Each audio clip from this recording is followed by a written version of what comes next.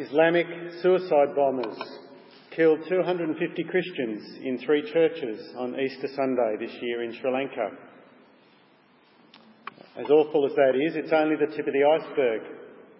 The US Commission on International Religious Freedom, in its annual report, says that Christians are the most persecuted religious group in the world. And the growth of that persecution is accelerating. And it's not just Islamic persecution.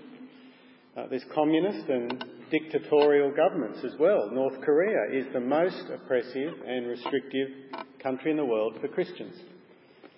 China has jumped from number 41 to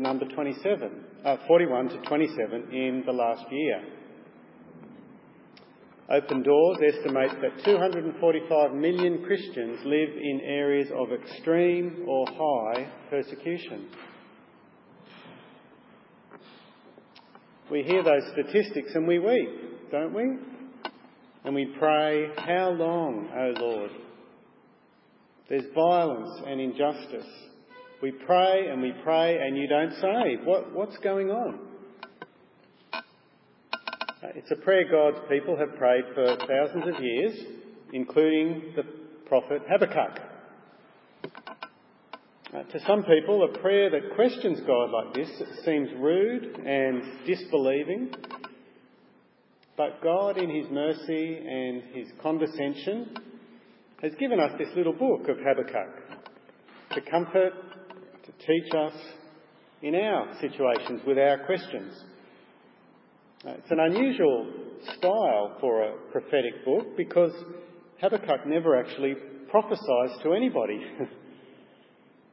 It's more like a few pages from his personal prayer diary than a book of prophecy. He asks questions of God and God replies to him.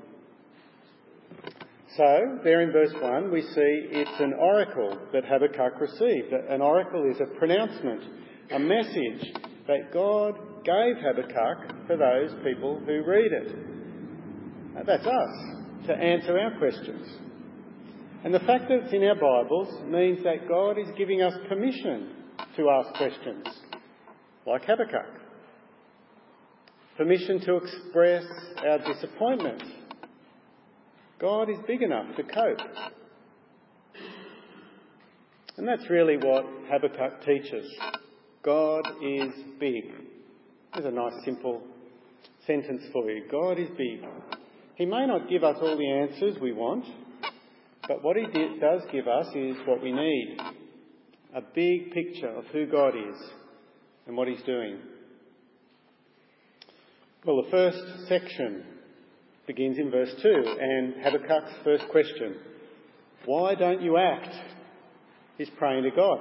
How long must I call for help and you don't listen? I cry out violence, but you don't save. And then he goes on to describe the situation around him. He's living in Judah. It's about 630 BC. There's evil inside the country and there's evil outside. Bible scholars debate about whether Habakkuk is thinking about Judah inside or Assyria, who's the invading country outside. If it's Judah, then verse 3, he describes injustice. The innocent are punished, the guilty walk free. It's not fair. And there's destruction and violence. There's riots, strife and conflict. Wherever he looks, there are fights and arguments and disputes. Everyone's looking after themselves. And in verse 4, the law, well, that's powerless to stop it. There are bribes, special deals. Justice is paralysed. Can't do anything. And even if there is someone trying to do the right thing, as soon as he begins, he's surrounded by the wicked. He's attacked from every side. Other people think maybe Habakkuk is describing the Assyrian invaders who are threatening on the borders. So verse 4 says, the wicked hem in the righteous. They surround them so there's no way out. So that could be an invading army. But whether it's Judah or Assyria, the fact that there are two wicked nations, it's terrible, isn't it? It just makes Habakkuk's question even more real. Evil is everywhere. It's here, it's there. Why doesn't God do something? Why doesn't he save? If it's Assyria, why doesn't he bring down that evil country? And if it's Israel, the question is, why won't he send revival? Why won't he change people? Why won't he reform things? After all, God is just and righteous. How can he see and do nothing? Of course, it's a question that's been asked in different ways for thousands of years. Why do bad things happen to good people? Why doesn't God do something? Why did my wife die?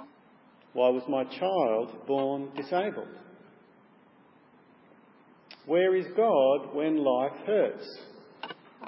Where is God in genocide, war, natural disaster? It's a question people have tried to answer in different ways.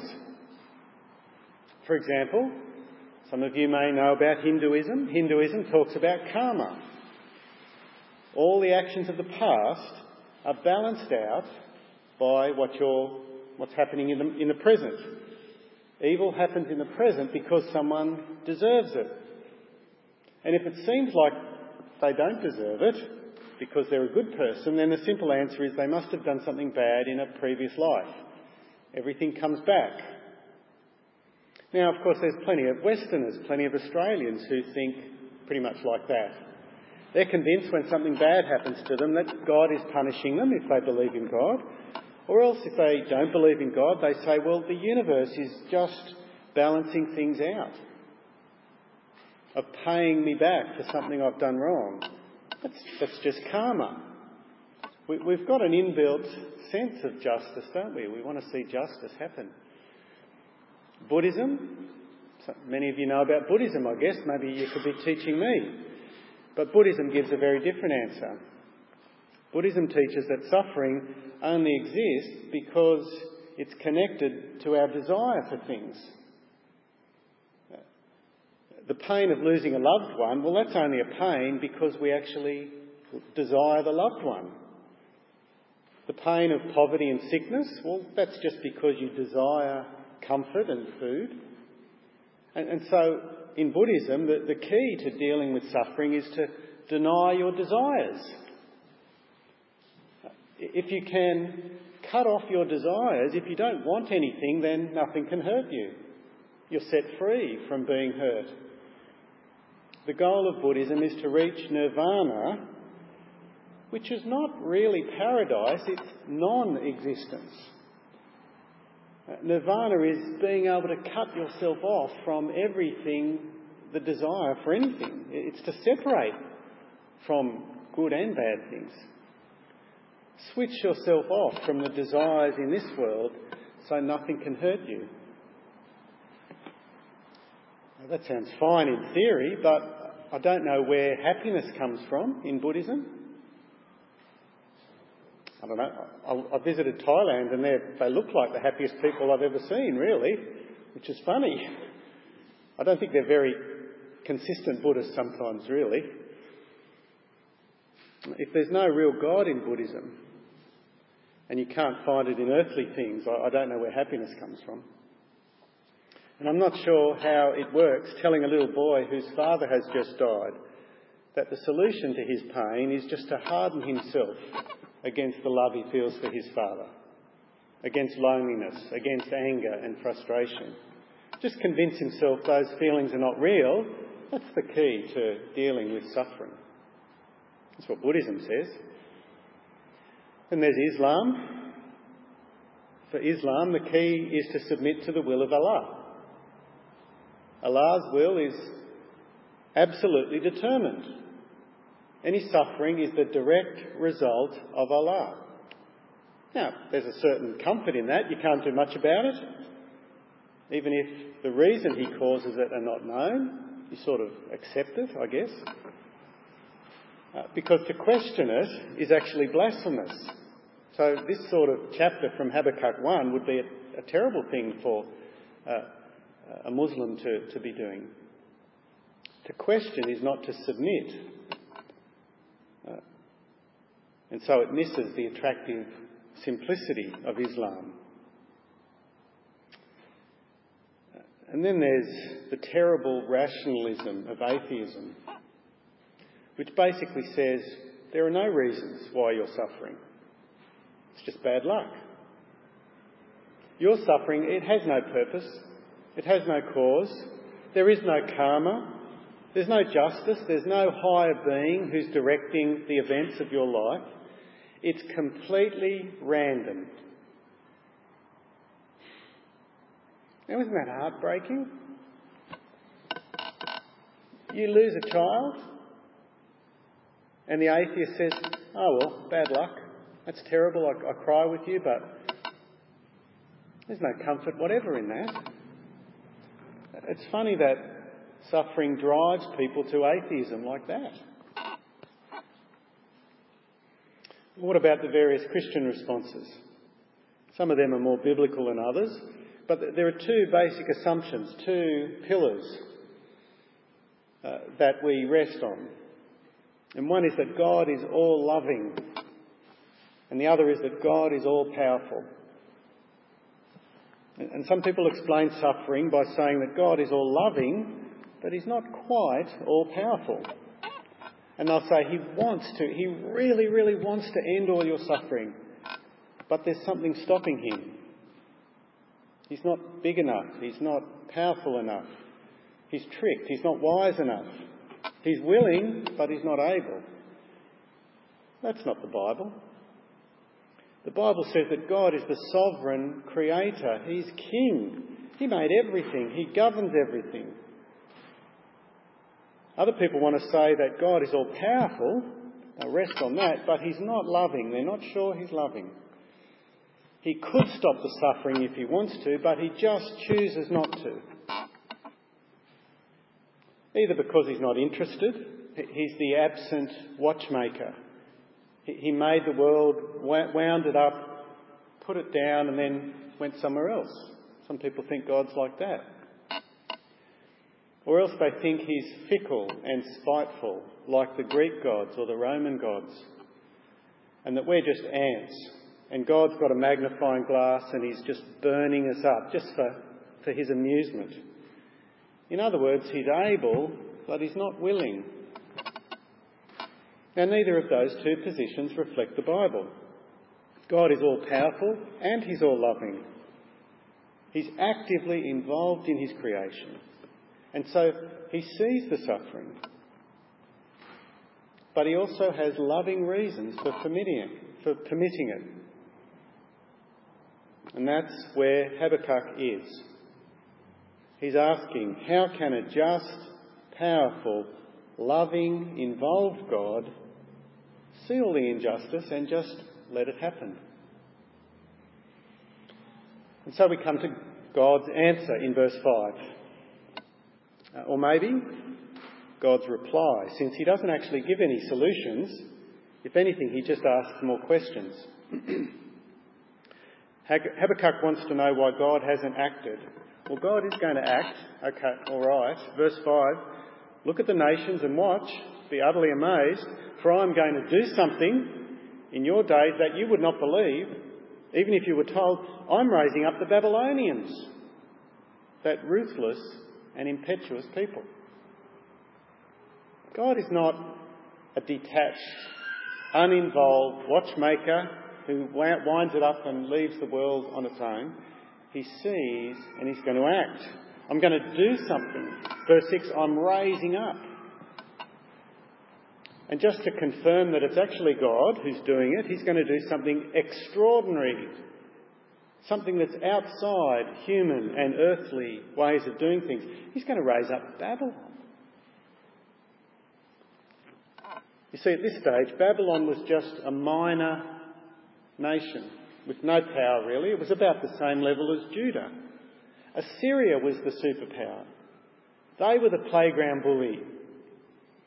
But within one generation, Babylon would rise up. Or God would raise them up, more accurately. In 614 BC, they would defeat the capital city of Assyria. called Assyria, and then Nineveh in 612, and then Haran in 610, and finally they defeat the combined armies of Egypt and Assyria at Carchemish in 605. It was unbelievable, unless it was God who'd raised them. But it was also extraordinary, not just because Babylon was small, but because of their fearsome reputation. They were fierce. They were a law to themselves. They were violent, completely without compassion. There was nothing noble or honourable about their tactics. They were brutal and proud. How could God use a tool like that? How could God bring judgment against his people Israel using that nation? Habakkuk's amazed. He'd prayed for God to reform, to bring repentance to Judah. He'd wanted deliverance from Assyria. But God's plan was something else again. It was to use a nation even more wicked than Judah was. At least as bad as Assyria. Sometimes we pray for one thing, but God answers our prayer with something completely different. God loves us when we bring our requests to him, but I wonder sometimes whether we're not better off just to bring the situation to God and then just pray that his will would be done. Especially if we don't know what to pray for. I read a friend's Facebook post a while ago. Naomi visited another church and she met a woman, and this is what she wrote on her Facebook post. I met a gorgeous 80-year-old woman this week. She told me that she prays at night when she can't sleep. She says she doesn't sleep very much, so she prays a lot. Then she said that she doesn't really know what to pray, so she goes through all the things on her mind and says, Lord, have your way. Lord, have your way. Then she looked at me and apologised. It's not a very good prayer, I guess. I said, it's one of the best prayers I've ever heard. And it is, isn't it? That's letting God be king. Lord, have your way. Let him decide what to do. We pray, and that shows that we trust him. And we leave the solution to him.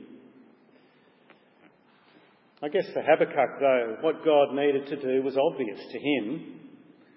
He needed to deliver the innocent from the evil. His problem was how God's righteous character went with the action of using wicked Babylon.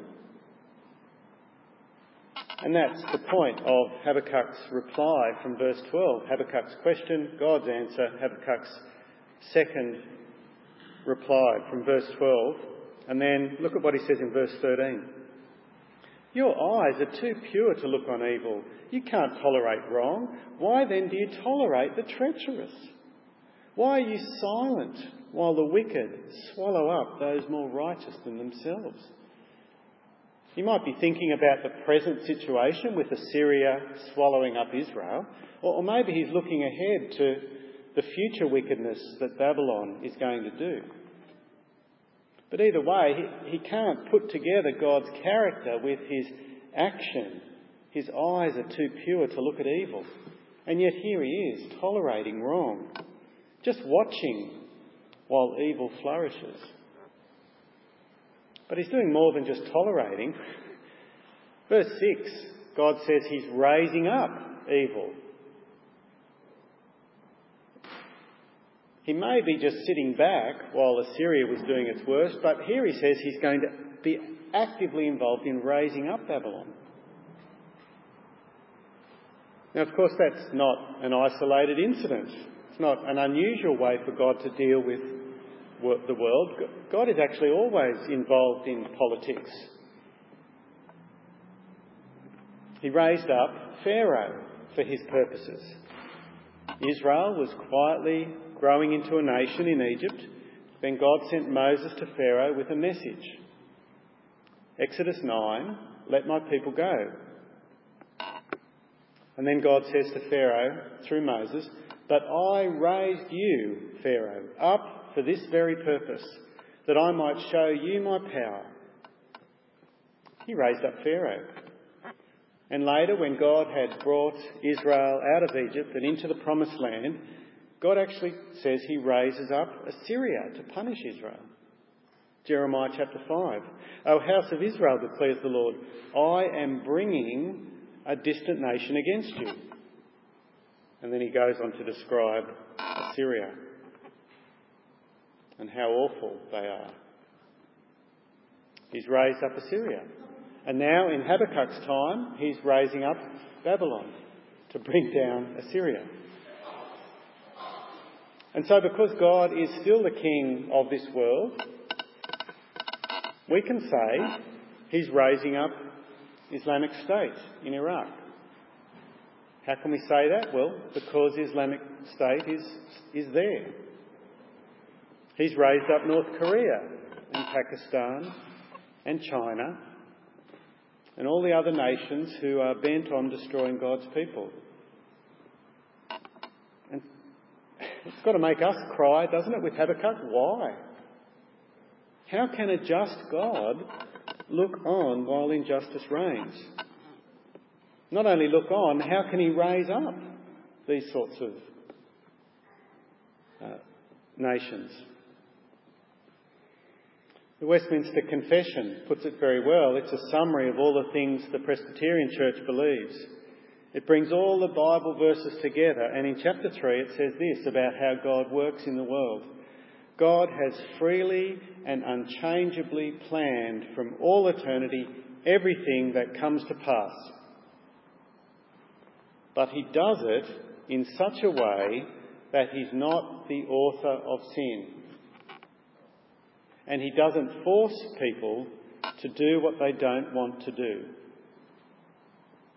Now, God is king, the Bible says. He plans everything, but he's also the judge who holds people to account for their choices.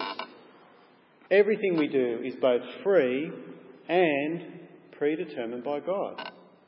Now, I can't explain that to you. I can't explain how those two things fit together any more than the Westminster Confession does, and I don't think the Bible does either. It just says they're both true, whether we can explain them with our heads or not. Of course, the greatest example of this is the death of Jesus. In Acts chapter 4, Jesus has risen, he's gone back to heaven, and the new Christians are meditating on Psalm 2. In Psalm 2, the writer says, why do the nations rage against God? Why do they plot in vain? It's all for nothing. And they apply it to King Herod and Pontius Pilate and the Romans and the Jewish leaders. They all freely chose to attack Jesus and put him to death. And then in verse 28 of Acts 4, they say, they did what your power and will had decided beforehand should happen. God plans everything, humans freely choose. Acts chapter 2, Peter is preaching at Pentecost after Jesus' ascension and the Holy Spirit's just come down, and he describes the death and resurrection of Jesus this way. This man, Jesus, was handed over to you by God's set purpose and foreknowledge. And you, with the help of wicked men, put him to death. Now, I can't explain how those two things go together. God is king, he planned it all, but at the same time, they chose their own wicked actions. And while Habakkuk struggles to see God's reasons, and why we might struggle to see what's good about our suffering, or what can be good about Christians being martyred in Sri Lanka, at least in this historical event, in the death and resurrection of Jesus, God's reasons are clear. Peter continues, Acts chapter 2, verse 24, but God raised him from the dead, freeing him from the agony of death, because it's impossible for death to keep its hold on him. And then verse 33, exalted to the right hand of God, Jesus received from the Father the promised Holy Spirit and has poured out what you now see and hear. That's why God planned it that way, so that everyone might repent and receive God's Holy Spirit, that they might bow in submission to the death-conquering King Jesus. God's purpose in Jesus' suffering, God's purpose in wicked men choosing to put him to death, was so that God might be glorified when Jesus was raised. That's actually the end reason, the final reason why God does anything. Everything happens according to Ephesians 1 verse 10. God says, Ephesians 1:10 says that the mystery of God's will is to bring everything together under the rule of Jesus. Everything happens so that people might come together under the rule of Jesus. And so we may not be able to see the particular reasons of our suffering, what's God doing there, but we can trust that God is at work and that his final goal is to bring everything, you, me, under Jesus' reign. And so somehow your suffering has a part to play in that, into bringing people to honour Jesus. We may not be able to see it yet. We may not be able to understand it. But Habakkuk says, just trust God anyway. And that's where Habakkuk's second reply finishes. Unfortunately, I didn't ask Marjorie to include chapter 2 verse 1 in this reading, which would have been really good, but the big number 2 sort of stops before we get to it. Habakkuk is willing to live with the uncertainty. He's willing to live with the uncertainty. He's still asking questions, but he doesn't have to understand everything to keep trusting God. Habakkuk finishes, I'll wait in faith. Chapter 2 verse 1 says this, I will stand at my watch and station myself at the ramparts, that's sort of on the battle wall, watching over the top of the wall.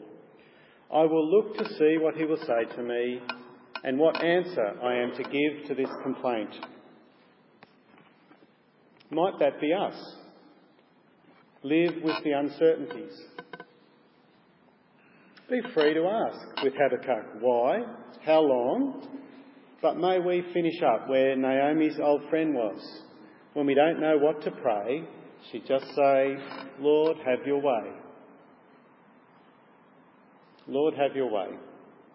And when we struggle to see any good in our situation, in our suffering, in our persecution, let's remember that we get to see things so much more clearly than Habakkuk could, because we live on this side of the cross.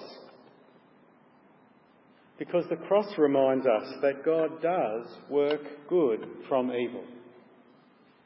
He does love us. He will work out his best in our lives. Sure, make a list of all the suffering that you're experiencing, all the things that you've prayed for God to fix. Trouble, hardship, persecution, famine, nakedness, danger or sword. Does that list sound familiar? It's from Romans 8, in case you're wondering. List all of those things. Ask God to deliver you. But then right underneath that list, make sure you write Romans 8:32. He who did not spare his own son, but graciously gave him up for us all. How will he not also, along with him, along with his son, graciously give us all things? Thanks be to God for his indescribable gift for Jesus. Let's pray. Heavenly Father, we thank you for Jesus. Please help us in the midst of the difficult situations that we endure to keep trusting you, to look to Jesus, that he might be honoured. Amen.